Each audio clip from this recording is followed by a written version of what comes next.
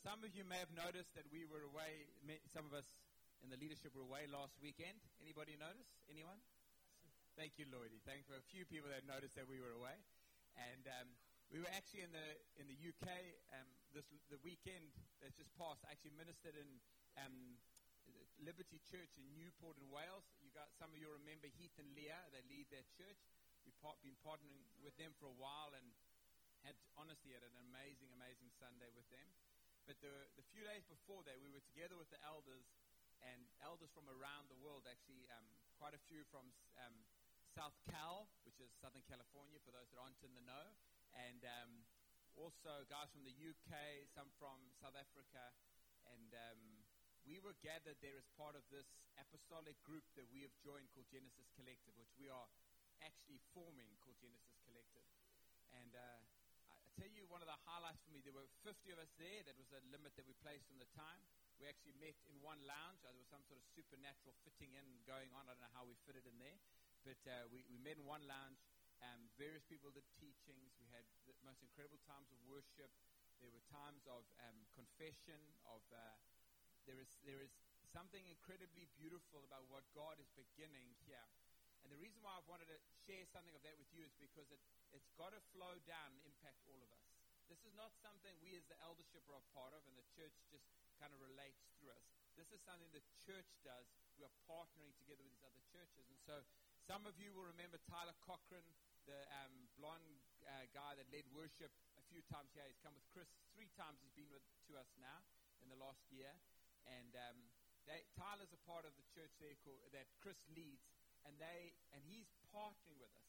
And part of what God's wanting to release in this season is this partnership around the world with these different churches. And suddenly he's doing something fresh.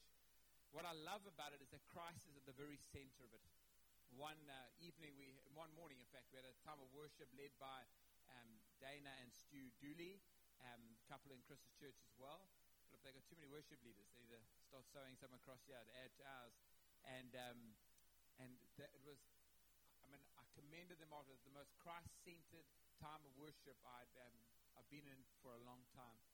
And if that marks what we're doing, and if that begins to pour into us and pour from us into us as a church, and from us as a church into the nations of the world, then I'm 100% in favor of that. So just for a minute, each have asked both the elders to come up and just share the highlight, I suppose, of that time, and then I'm going to share the word. So I think for me, the thing that really stood out, or the thing that God really reaffirmed in my heart again and again, is this idea that us here at Well of Life, as a part of Genesis Collective, have been strategically placed to be a base church into the nations. And I just felt God, just for every session and through the worship, was reminding me again and again is that we're here for a reason. This church is here for a reason.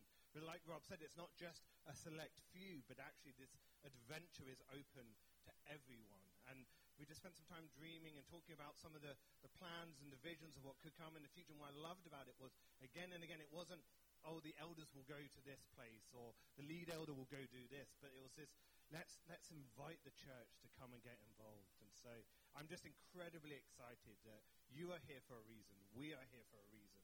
And that reason will be to go out into the nations. I'm normally the guy who takes like 3 chapters to speak 1 sentence worth of stuff. But, when Rob talked about this, there's this one image that just kind of flashed across my mind. For a long time, I kind of felt personally a little kind of dry on the inside. And I felt that this was also how it was kind of for us as Well of Life, that we were a little alone. And we do have many churches that we support, but it always felt like they look to us. And where do we look? And so the picture I had in my mind was of this coal that had fallen out of the fireplace. There's a spark in it. There was life in it, but it was alone.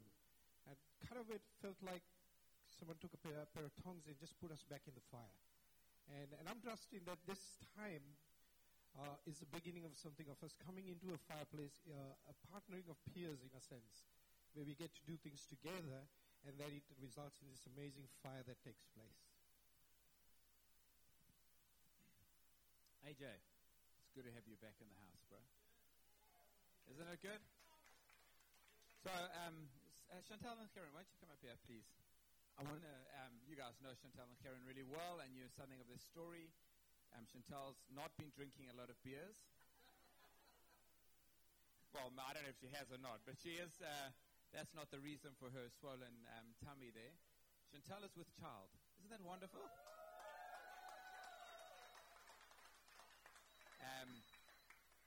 I love Karen and Chantal. I really do. And they have been amazing friends to us, are amazing friends to us.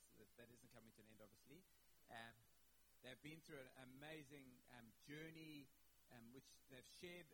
Karen and Chantal, I think you know their story. Most of you do anyway. They shared it publicly with us, and then in this like weird way, it was like the very thing that felt like God's answer to their prayers was pulled out from underneath them, and there was both a sense of, and I know they would use this, but the sense almost of humiliation of what happened to our trust and all those things, and that happens to us when we put our trust in God. We'll be tested, you know. And they came and said to me, look, earlier at the end of last year, hey, we need a bit of a break from eldership just to sort through some things. We just feel like we're not quite where we need to be, and we just need to allow God into some of the spaces in our marriage, and apparently at work because Chantal's pregnant, and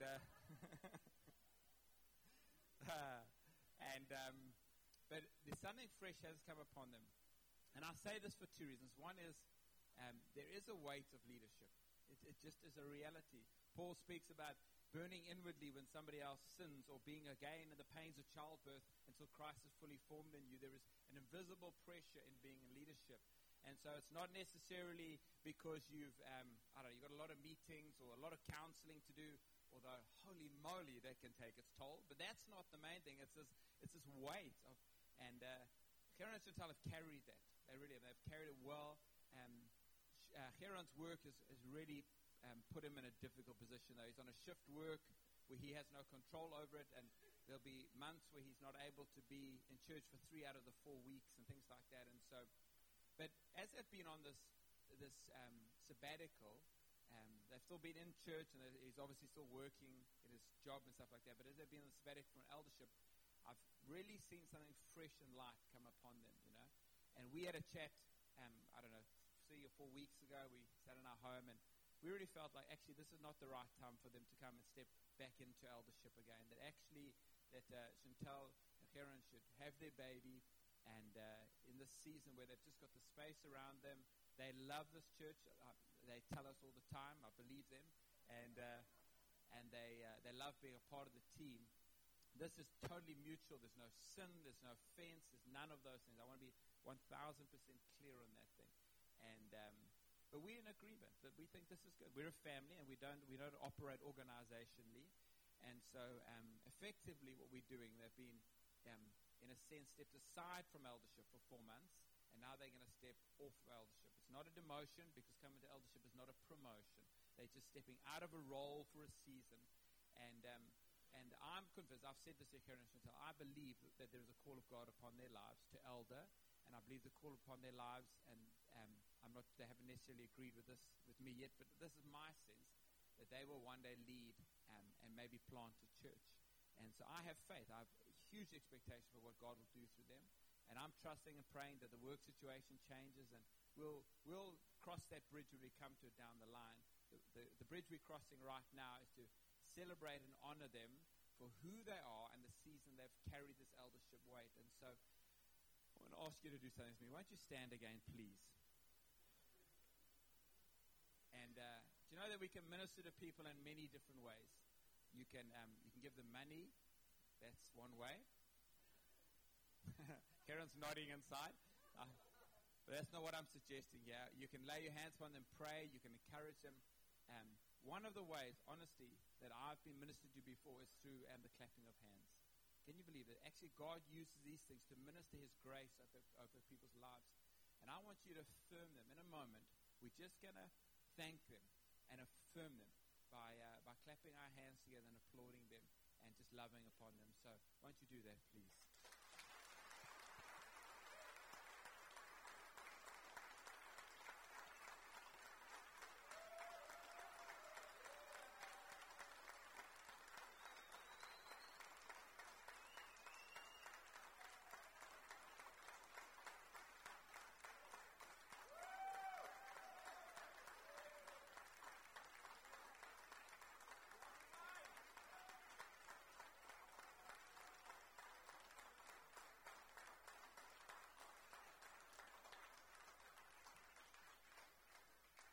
Why don't you extend your hands to them?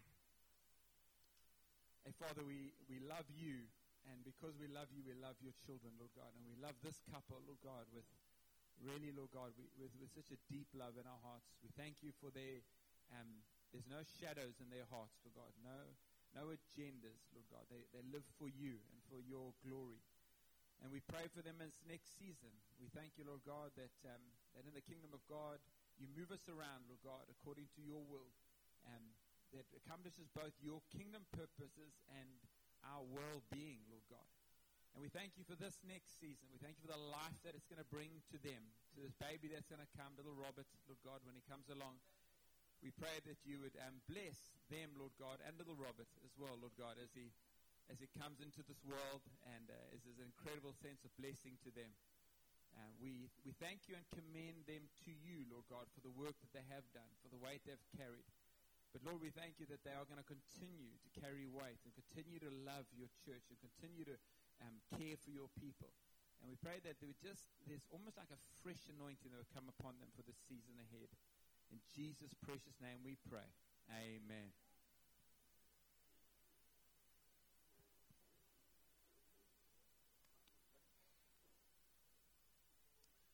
Beautiful. Okay. So we're going to be done by 11:30. I believe we went on a little bit last week, which was, I love the fact that the testimonies were great, but I do want to apologize that the meeting went on as long as it did, and it's not a normal thing. So this week I'm preaching on this title, Paradise Lost. We're starting a series that's a journey to the cross, and you could say, if you're alert as to what's coming on around us, you'll be aware of why, because in 2 weeks' time it's Good Friday and Easter, and so we're journeying to the cross. We're going to get to the Easter, and then after Easter we're going to preach through the book, some parts of the book of Galatians. It's going to take us too long if we preach through it completely, but we decided to start where the journey began, which is actually with Adam and Eve in the Garden of Eden and the fall. And the problem with preaching something like this, and as I was preparing it this week, I was struck by how theological this can be. And I know when you say the word theology, some people's eyes roll back and they say, well, I'm going to get 20 minutes sleep now. If that's you, the thing about this is that it's not just theological, it's a mythical and wonderful story as well. It actually goes from one side to the other, and it's how do you make sure that we get the theology and the understanding we need to have from these great texts, and how do we not just drift into this as if it's some amazing story but not true. In fact, one of the headings that I had, but I'm not going to actually cover it, is this true? Is the story of Adam and Eve true? And I don't know what your stance on it is. I believe Adam and Eve, and I believe this is necessary for Scripture to hold together. Adam and Eve they were not a symbol of somebody else. They were true. They were two human beings, the first human beings. They were placed in a place called the Garden of Eden, and they actually did sin, and they actually are our ancestors, and this isn't some mythology. But because the story is so grand, it's not surprising to me that somebody has taken and written an amazing story from it. And one person that's probably done it most famously is John Milton, who over 300 years ago wrote this poem called Paradise Lost, from which I've taken my title. And it's not just a poem. I didn't realize that this word was a literary term. It's an epic poem. It's an epic poem, which means that it's a flippin' long poem. That's what it is. It's just really long. And I don't know if you've ever read Chaucer's Canterbury Tales when you were at school. Did anybody have to suffer like that with me? Anybody read that? Nobody read that. You. I thought I was the only one that ever did it. I remember reading this thinking, why don't they just speak English? I don't know what's going on. It's all this old English. And as you read some sections of Paradise Lost, the language can be quite difficult to navigate. But the story is indeed an epic one. And John Milton starts the story by talking about with Satan, who's on the surface of a boiling lake of lava in hell. He wakes up there, which is obviously not a great place to be. He realizes in all sorts of trouble. He's been thrown out of heaven for his rebellion against God. And he's there with his right-hand man, and he gets him up, and they call together a council of all the fallen angels, at a place called Pandemonium. How's that for a great place for the devil to start his journey here? And at this meeting of these fallen angels, as John Milton tells the story through this epic poem, they decide that they'd heard about a prophecy of a new world that would be made and a new people that would be formed. And they make the decision that they're going to bring down Adam and Eve to spite God. And then the poem shifts the scenery to heaven, where we encounter God the Father and God the Son. And in heaven, God's having this conversation about the plans of Satan, because God knows everything at all times. And as he's speaking in heaven, he says that Adam and Eve will fall to the temptation. They will end up eating the forbidden fruit in the garden. And the Son volunteers to be the one that goes to rescue them. And so God's plan of redemption begins to be put in place. In the next book, there's 12 books in this epic poem. That's why it's an epic poem. And the scene then changed to the Garden of Eden, where Satan comes along, and for the first time we see Adam and Eve as they are seen through his eyes. And God sends an angel at this time to go warn them about Satan and about his strategy. And so the angel's name in the story is Raphael, and Raphael comes to them and warns them about what's happening. And despite the warning, about a week later, the devil comes disguised as a serpent that comes up to them, to Eve, and he convinces her. You should be just following me on the slides, Jace. I'm now at the temptation. There we go. You can go to the next one. And I love this quote from his poem. He says, "Knowledge forbidden, suspicious, reasonless. Why should their Lord envy them that? Can it be sin to know? Can it be death?" And you kind of just imagine Satan coming to Eve and whispering into her ears like this as he tempts her. And she succumbs to the temptation, and she goes to the forbidden tree, and she eats of the fruit. And then she persuades her husband to do the same thing. As a result of their sin, the gates of hell are now wide open. And so sin and death, who are actually characters in the poem, and that's why when we were singing tonight, you've overcome sin and the grave. We've silenced sin, and silenced the grave means something. In this poem, they are actually characters, and because the gates open now, they build a highway from hell to the earth, so that sin and death can have free access to the earth. Satan returns to hell triumphant because of what he's accomplished, though him and his angels in the poem are turned to serpents as a punishment for the evil that they've done. As for Adam and Eve, God makes them leave the Garden of Eden. He introduces death, labor pains, and all sorts of stuff that's not good. And before they leave, though, God sends the angel Michael and gives Adam a vision of the future. It's kind of like this history lesson in advance about what will happen, about the consequences of the sin, about humanity until the time of the flood, and how God will destroy everything and Noah, and start again with Noah. And after this, they leave in what is recognized as one of the saddest moments in English literature. They are put out of the Garden of Eden, and yet as they leave, it's not just sadness, it's sadness mingled together with hope. Through her rashness in eating the forbidden fruit, Eve has lost everything, but from her will come the promised seed who will restore everything. Adam and Eve walk out the eastern gates of the garden, and as they go out, they say this. This is John Milton again. They're looking back, all the eastern side beheld, of paradise so late their happy seat. Waved over by that flaming brand, the gate, with dreadful faces thronged and fiery arms. Some natural tears they dropped, but wiped them soon. The world was all before them, where to choose, their place of rest and providence their guide.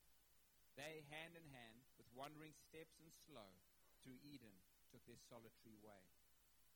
Father, I pray that as we get into this story of the fall, this account, this true account of the fall, I pray that you would cause our hearts to be open to the truth of your gospel, Lord God, and to understand our true state and our true need for salvation and for the Savior. In Jesus' name I pray. So if you've got your Bibles, why don't you turn to Genesis chapter 3. I'm going to read a few verses there and then jump straight into it. From verse 1, it says, "Now the serpent was more crafty than any other beast of the field that the Lord God had made. And he said to the woman, "Did God actually say, 'You shall not eat of any tree in the garden?'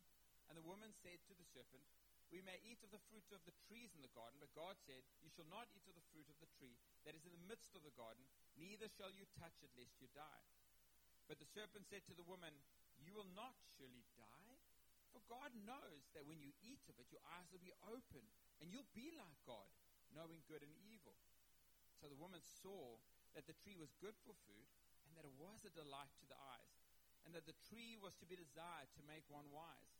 She took of its fruit and ate. And she also gave some to her husband who was with her, and he ate.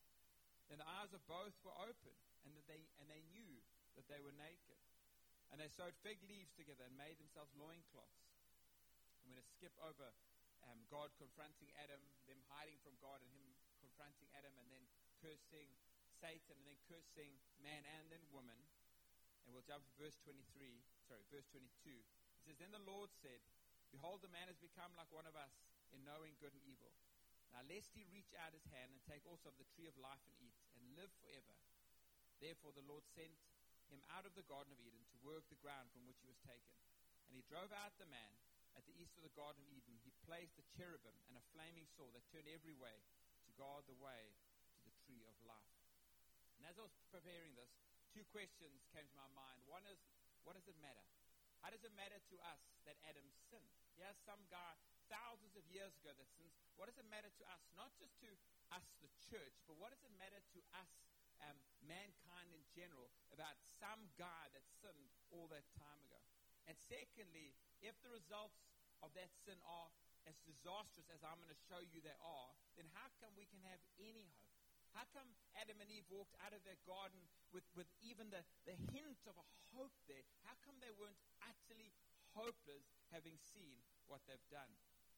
As I was going through this, and I was reading through Genesis chapter 3, I felt like God take me to Romans chapter 1, and I've never seen this before, but there's this incredible parallel between the specific sin and fall of Adam and Eve in Genesis chapter 3, and this general description of the plight of fallen man in Romans chapter 1.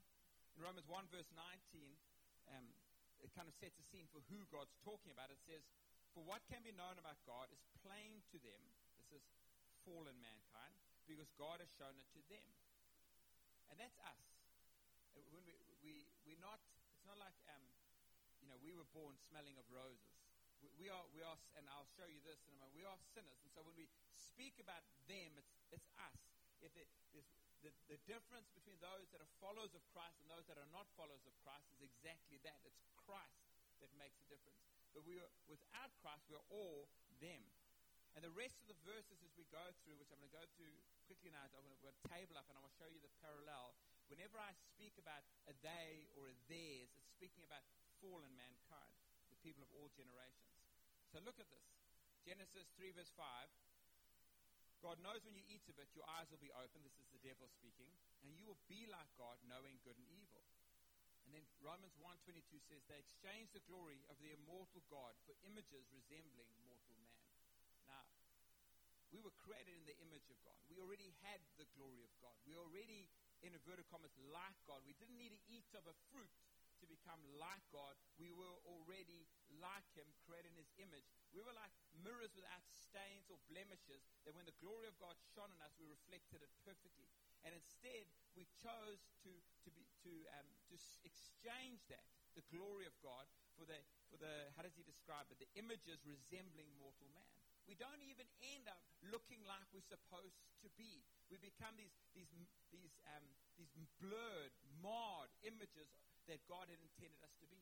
And so instead of being honorable and loving and kind and generous and faithful and all the things that God had made us in the Garden of Eden, we become these fallen human beings.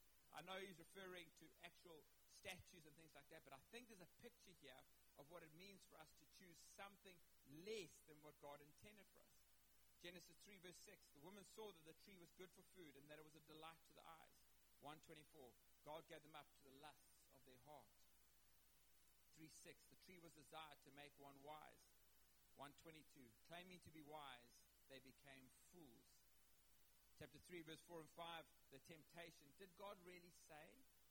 And then the devil goes on, and he's so clever. He goes, did God really say that? And he goes, yeah, no, he definitely said that. I mean, I think I've got a recording on my phone. He said that. He definitely said, I've got the Bible. He said it. And then the devil goes, you know what? He's actually lying. He's actually lying. And you know why he's lying to you? Because he wants to keep you from living the best life that you can live. He's lying to you about whatever. And we can apply this to our life today. He's lying to you about the pursuit of money. He's lying to you about making money your goal, or sexual pleasure your goal, or whatever it is. He's lying to you because actually if you pursue it, you're going to be happier. You're going to be more fulfilled. That's what the devil tells him. And then 125, Romans says they exchange the truth about God for a lie. They exchange the truth that God is unable to lie. They exchange the truth that he seeks our well-being, that he is a selfless God. Most evident upon the cross, he is selfless. When he speaks to us, it is for our well-being. There's nothing God commands us to do that is not ultimately for our benefit and our good. And then chapter 3, verse 6 says, and she gave some to her husband who was with her, chop, and he ate. Why do I call him a chop? Because he was there the whole time. He was put in that garden to guard not just the garden, but everything in the garden, including his wife.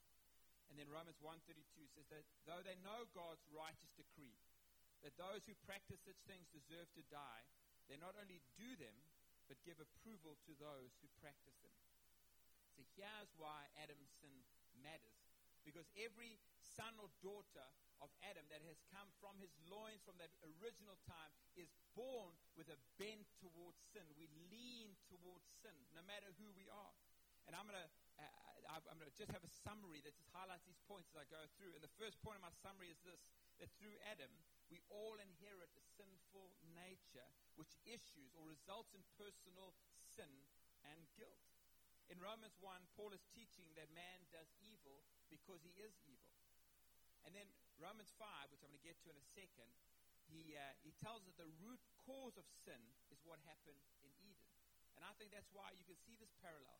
Paul's saying there's this brokenness in our world. It's just sin has entered in, and there's this brokenness here. And the result actually goes, the reason for it, the root of it goes back to Adam in the Garden of Eden. And then we as human beings commit sins because we are sinners by nature, a nature that we inherited from Adam. When Adam sinned against God, something fundamental changed in his human nature. He was one thing, and then when he sinned, there was a fundamental change in his nature, and that is passed down generation to generation, so that every child that is born inherits this Adamic nature, that leaning towards sin, that propensity to sin is transmitted from generation to generation. And as mankind has spread out and occupied all the avenues of the earth, whether we are Indian or African or American or European or whatever it is, we have the same heritage, and that sin goes to all. And so sin entered the world. Romans 5 verse 12 in the New Living Translation says this, when Adam sinned, sin entered the world. Adam's sin brought death, and so death spread to everyone, for everyone sinned. And what we have here, friends, is a profound spiritual train wreck. Everything is a mess. And Paul goes on at the end of Romans in verses 29 to 31 to describe our sinfulness. He says they were filled with all manner of unrighteousness. Listen to this list. Evil, covetousness, and malice. They, remember who they are full of envy, murder, strife, deceit, maliciousness. They are gossips, slanderers, haters of God, insolent, haughty, boastful, inventors of evil, disobedient to parents, foolish, faithless, heartless, ruthless. I read this list to Linda yesterday, and she goes, "Oh, what a list." I said, "That's you, babe." Like an encouraging husband, eh? That's what when you're married to a preacher. I said, "That's you, babe. That's me, babe. That's who we are." If we had long enough to live, there's not a single one of those sins that wouldn't manifest fully in our lives if we had long enough to live. The only thing that redeems us and changes us, which we'll come to later, is Christ. And so back to our summary. Through Adam, we all inherit a sinful nature, which issues in personal sin and guilt. So every one of us affirm that we are sinners. I think it was Chesterton who said that the depravity of man, which is that we are born sinful, is the most empirically verifiable fact on earth. So you can verify it empirically when you're able to do a test. So if you want to check whether this medicine makes you well. You take 50 people with flu and you give them all the medicine, and if 49 of them are better, then you go, we've empirically tested whatever the sample size would be. Well, we've got the sample size of all people in all generations, and we are sinners from birth. There is not one generation that has led us to believe something different. There is not one race of man that has led us to believe something different. No technology, no philosophy can save us from it. And in fact, our sinfulness has caused a brokenness in the world around us. And you don't just have to go look at scriptures to see those examples, looking at the world before the flood or Sodom and Gomorrah. You have to go to some cities in the world where we live in, where young girls are kidnapped from their families and sold into sexual slavery. And in numbers that the world has never known before, where grown men are going to places to go and have sex with children or look at pornography or greed causes genocide in nations so that somebody else can have a higher bottom line. You don't need a degree to see that this is true. The second thing that we see is that Adam acted as our official representative when he cast his vote against God. Are you feeling uplifted? Stirred up at this moment. Romans 5 verse 12 says, therefore, just as sin came into the world through one man, and death through sin, so death spread to all men because all sinned. One of the things that's clear from Genesis and from Paul's take of the fall in Romans chapter 1 is that God sees us as one entity, humankind. He sees us as a single group of people with Adam as our federal head. I love this scripture in Hebrews chapter 7 verses 9 and 10. I've long loved it because of what it contains. Listen to this. It says, we might even say that these Levites, and so you remember there were 12 tribes of Israel. The Levites were one of them, and they were set aside to be the priestly tribes. So all the other tribes did their normal stuff, but Levites were the priests. So we might say that these Levites, the one who collect the tithe, paid a tithe to Melchizedek when their ancestor Abraham paid a tithe to him. So I need to explain this. So Genesis talks about a time where Abraham and Lot were living in the land that was the promised land but not yet occupied by them. Lot goes to live near Sodom, which was this dodgy place, like the red light district of the promised land. And one day some enemy sweeps in and takes plunder and the people of Sodom. And in this net, Lot and his family are swept up as well. So Abraham, because he's got his own army, as every patriarch should have, he's got his own soldiers, he heads off into battle and he rescues these people, but really is rescuing Lot. And he comes back and he's met by the king of Sodom. And the king says to him, look, you can keep the plunder, just give me the people. What a satanic strategy. And the devil wants to say that to us. You can keep your money, just give me the people. And we've got to operate in the opposite way. But what happened is he's then met by another king, the king of Salem, which means peace. And his name is Melchizedek. He's the priest, the Bible says.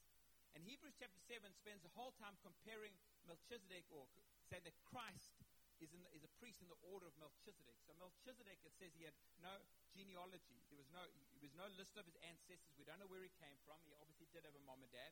It's just not listed anywhere. And he points to the fact that he's a picture of a shadow of Christ. So when we speak about Melchizedek, we're speaking about Christ. Abraham comes and he takes of the plunder, he takes 10% and he gives it to Melchizedek. He pays the tithe. And so hundreds of years later, Moses comes along and God gives Moses the law. The Levites are set aside and they begin to collect the tithes from his people.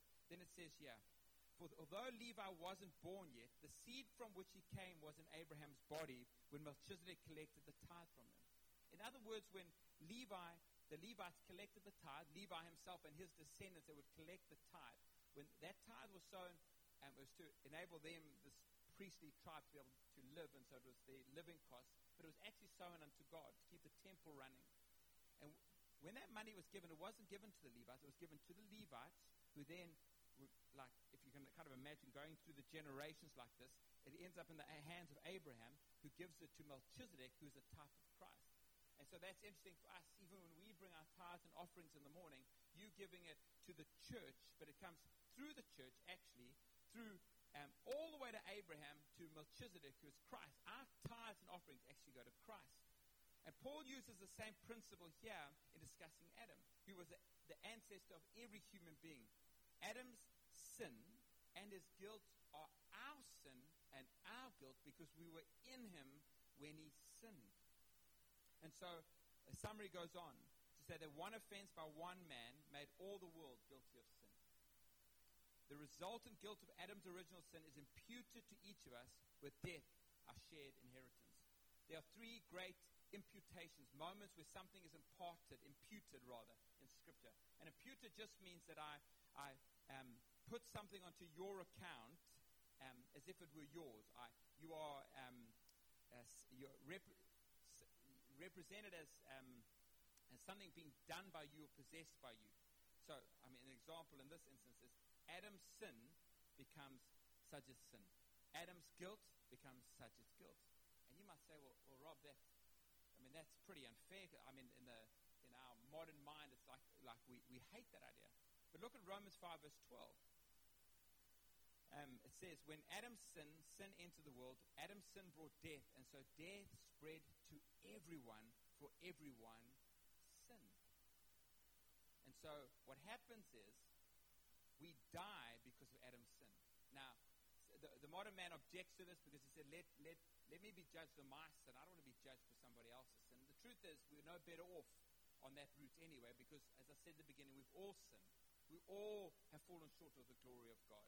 And the wages of sin for everyone is death. But he goes on to speak about the fact that in verses 13 and 14, that even those that lived up until the time of the law died, even though there was no law in place yet for them to break, because they didn't eat of the fruit, they didn't break any of God's laws yet, because God hadn't yet given his commands, and yet they still died. And Paul's making the point that this death enters in because we are the children of Adam. There is no one that is innocent. God counts us all guilty. And because of this, death enters in. And we see this first in Adam. When he sinned, he immediately died spiritually. At the age of 930, it tells us in Genesis 5:5, he died physically. And as best we can discern, Adam was brought to faith. Even the Old Covenant believers or Old Testament believers are saved through Jesus Christ ultimately, but he's brought to faith and thus escaped eternal death. Now, since Adam, all people are spiritually dead when they are born, which leads to physical death and then to eternal death, unless we too find a means by which our eternal judgment can be averted. John Watkinson, who's a little bit mental when it comes to speed, I had a motorbike a while ago in Dubai.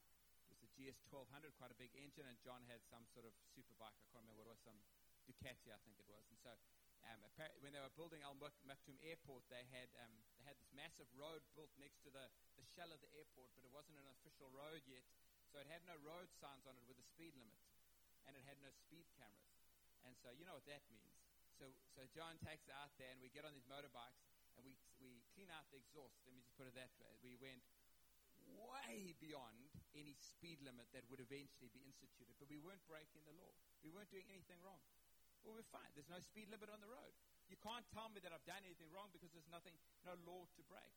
And it's this point that Paul makes. It's like even if you don't know the law of God, even if there's no commands that you understand or know about, that he tells us that our conscience judges us. But the fact is, it doesn't matter whether our conscience judges us or not, because we share in the guilt of Adam from the very beginning. Every single human being that ever lived is sinful by nature, yes, which means we will sin, but it carries the guilt of sin upon their own lives. And we need a Savior. It's bad, friends. In fact, it's so bad that you have to wonder, as I said at the beginning, why Adam and Eve left with any hope from the Garden of Eden. And I'm landing with this, which will take me just a few minutes. Genesis 3:14 and 15. This wonderful prophetic text, as God issues his curse, and mixed in there is the promise of redemption. The Lord said to the serpent, I'll put enmity between you and the woman, and between your offspring and her offspring. He shall bruise your head, and you shall bruise his heel. And he's talking about the Christ that is to come. And it's because of this thing called imputation that seems so unfair, doesn't it? I mean, let's be honest. It seems unfair that Adam's sin is counted against me. But it's because of this very truth that our second Adam can come and replace Adam as the federal head. And that's why when we come to Christ, We die with him upon the cross. We're done. Our lineage to Adam is broken off, and we are born again to Christ, who becomes now our new federal head. And so there are two races of man upon the earth today. Those that have the headship of Adam still over them, and those that have the headship of Christ over them. And the Bible speaks in Corinthians about the other two imputations. The first is our sin to Jesus Christ, who bore sin's penalty on the cross. So God took all of our sin and imputes it to Christ. And so as Christ hangs upon the cross, it wasn't like he just said, look, I'm gonna stand in the place of, it says in Corinthians, he actually became, him who knew no sin became sin for us. Our sin was imputed to him. And then it goes on to say that we might become the righteousness of God. And then the righteousness of Christ is then imputed onto us. And when Adam and Eve were in the garden, there's this promise of this Messiah that will come, that is going to deliver them. And that's why we've called this the journey to the cross. See, we cannot understand why the cross is needed until we can understand the fullness of our fall before God and what was lost. And so I mentioned that earlier. I said the unbelieving man is spiritually dead when he is born, which leads to physical death and then to eternal life, unless he receives the remedy for spiritual death, which is eternal life, the gift of God through faith in the Lord Jesus Christ, the suffering and crucified Savior. And when I read that, my heart cries, hallelujah. Thank you, Lord Jesus, for what you've done. And that's why understanding our fallenness is essential for us to understand the cross. There's some people that come to Jesus, and it's almost as if they're saying, Lord, I'm going to do you a favor and join your team. We are lost. We are broken. We are under that headship of Adam and suffer all of the guilt and the shame and the condemnation and the wrath that is due because of our association there. But we have the opportunity to die with Christ and come into the headship of Christ now, born again, born not of the will of man, but born again in faith through God the Father. And so over the next few weeks, we're going to explore that. Why don't the worship team please come up? See, I told you 11:30. We're going to explore this very thing. Next week, Matt is going to share on Jesus as the scapegoat from Leviticus chapter 16. The week after that, I'm going to preach on Jesus as the suffering servant from Isaiah 53. And we're going to do that on Good Friday. Then on Resurrection Sunday, we're going to preach on the resurrection. And then after that, we're going to dive into the book of Galatians, and starting at the point of the child of the promise, and talk about why the law was put in place at all. Why did we need the law? What is the purpose of the law? And how we are no longer under the law, and what it means to live free of that law and under the new covenant. And I really trust that you come to a place where both you understand the fullness of what, something of the fullness, I don't know if we can ever fully understand, of what Christ has done for us. But also that you can walk in the assurance of your salvation. That you can never ever doubt again after this series that what was accomplished on the cross was accomplished for you and was fully done. I was reading this book, I said I'd mention it. It's called Rejoicing in Christ by, the author's name is Michael Reeves. Has anyone ever read that book? Michael Reeves, write this down, friend. Honestly, unbelievable book. Rejoicing in Christ. And I was reading it last night. I actually sent my dad a voicemail message. I read 3 pages of this book to him. My dad is suffering with Alzheimer's, because as I read it, my heart was bursting. I was like I wanted to run around the house and shout and declare his goodness, and I wanted to fall on my face and weep at the wonder of Christ, and I needed to share it. And so I said to my mom, just play this to my dad. Play it to him over and over again, as it just describes the beauty, the wonder, the glory, the selflessness, the mind-defibrillating, extraordinary nature of our King, that is Jesus Christ. And you see, when we think we're okay, we think he's okay. We think, well, God, we know he's like us, just bigger, and obviously better, but he's altogether different from us. To understand what it means to be holy, to understand what it means to be perfect, to be righteous, not to have a sinful thought or a selfish thought, not to have an attitude that cuts against the nature and the character of God that is inherent in us because of our fallen nature. And to know that that standing is imputed to us. So that when we stand before God, He sees nothing of our sinful nature, nothing of our mistakes and our failings. Won't you stand with me, please? When you stand before the living God, He sees Christ. And Lord Jesus, we revel in the wonder of what You've done for us, this fallen people. Fallen and broken, lost to depravity. If you hadn't put Adam and Eve out of that garden and we had lived forever, our depravity would have eventually consumed us so that even hell would have seemed like a deliverance.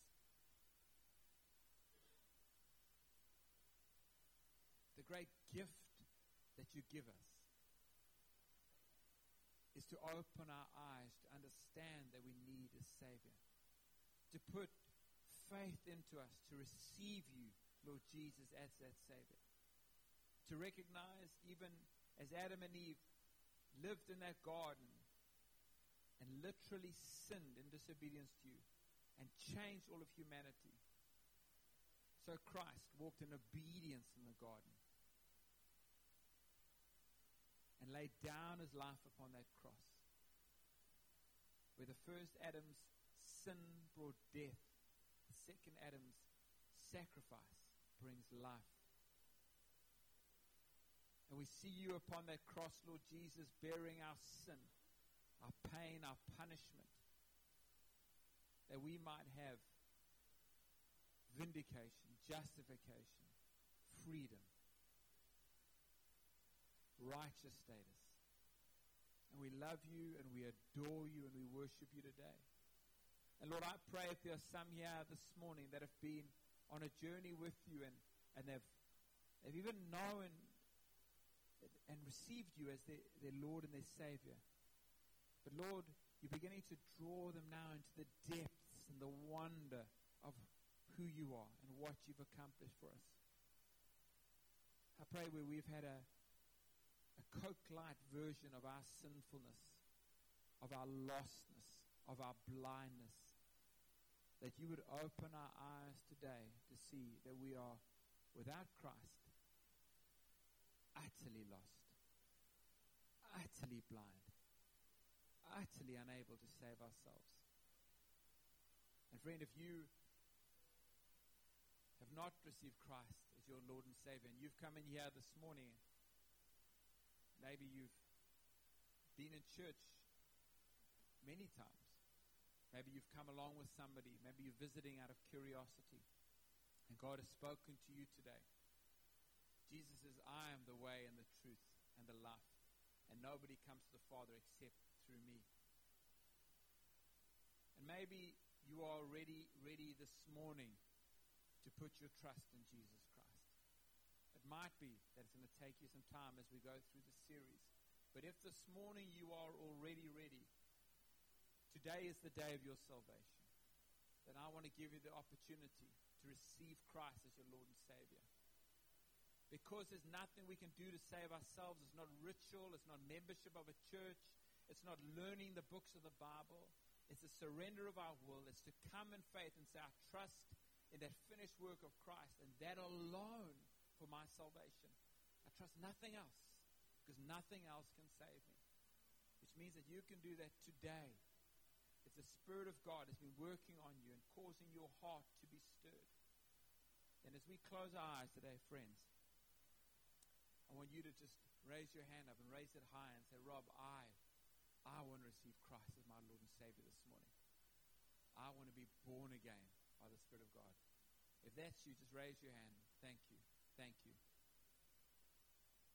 Just keep them up for a second more, just so I can see everyone whose hands have been raised. Thank you. Thank you, Lord. Father, you see the hands that are raised here this morning. Ah, God,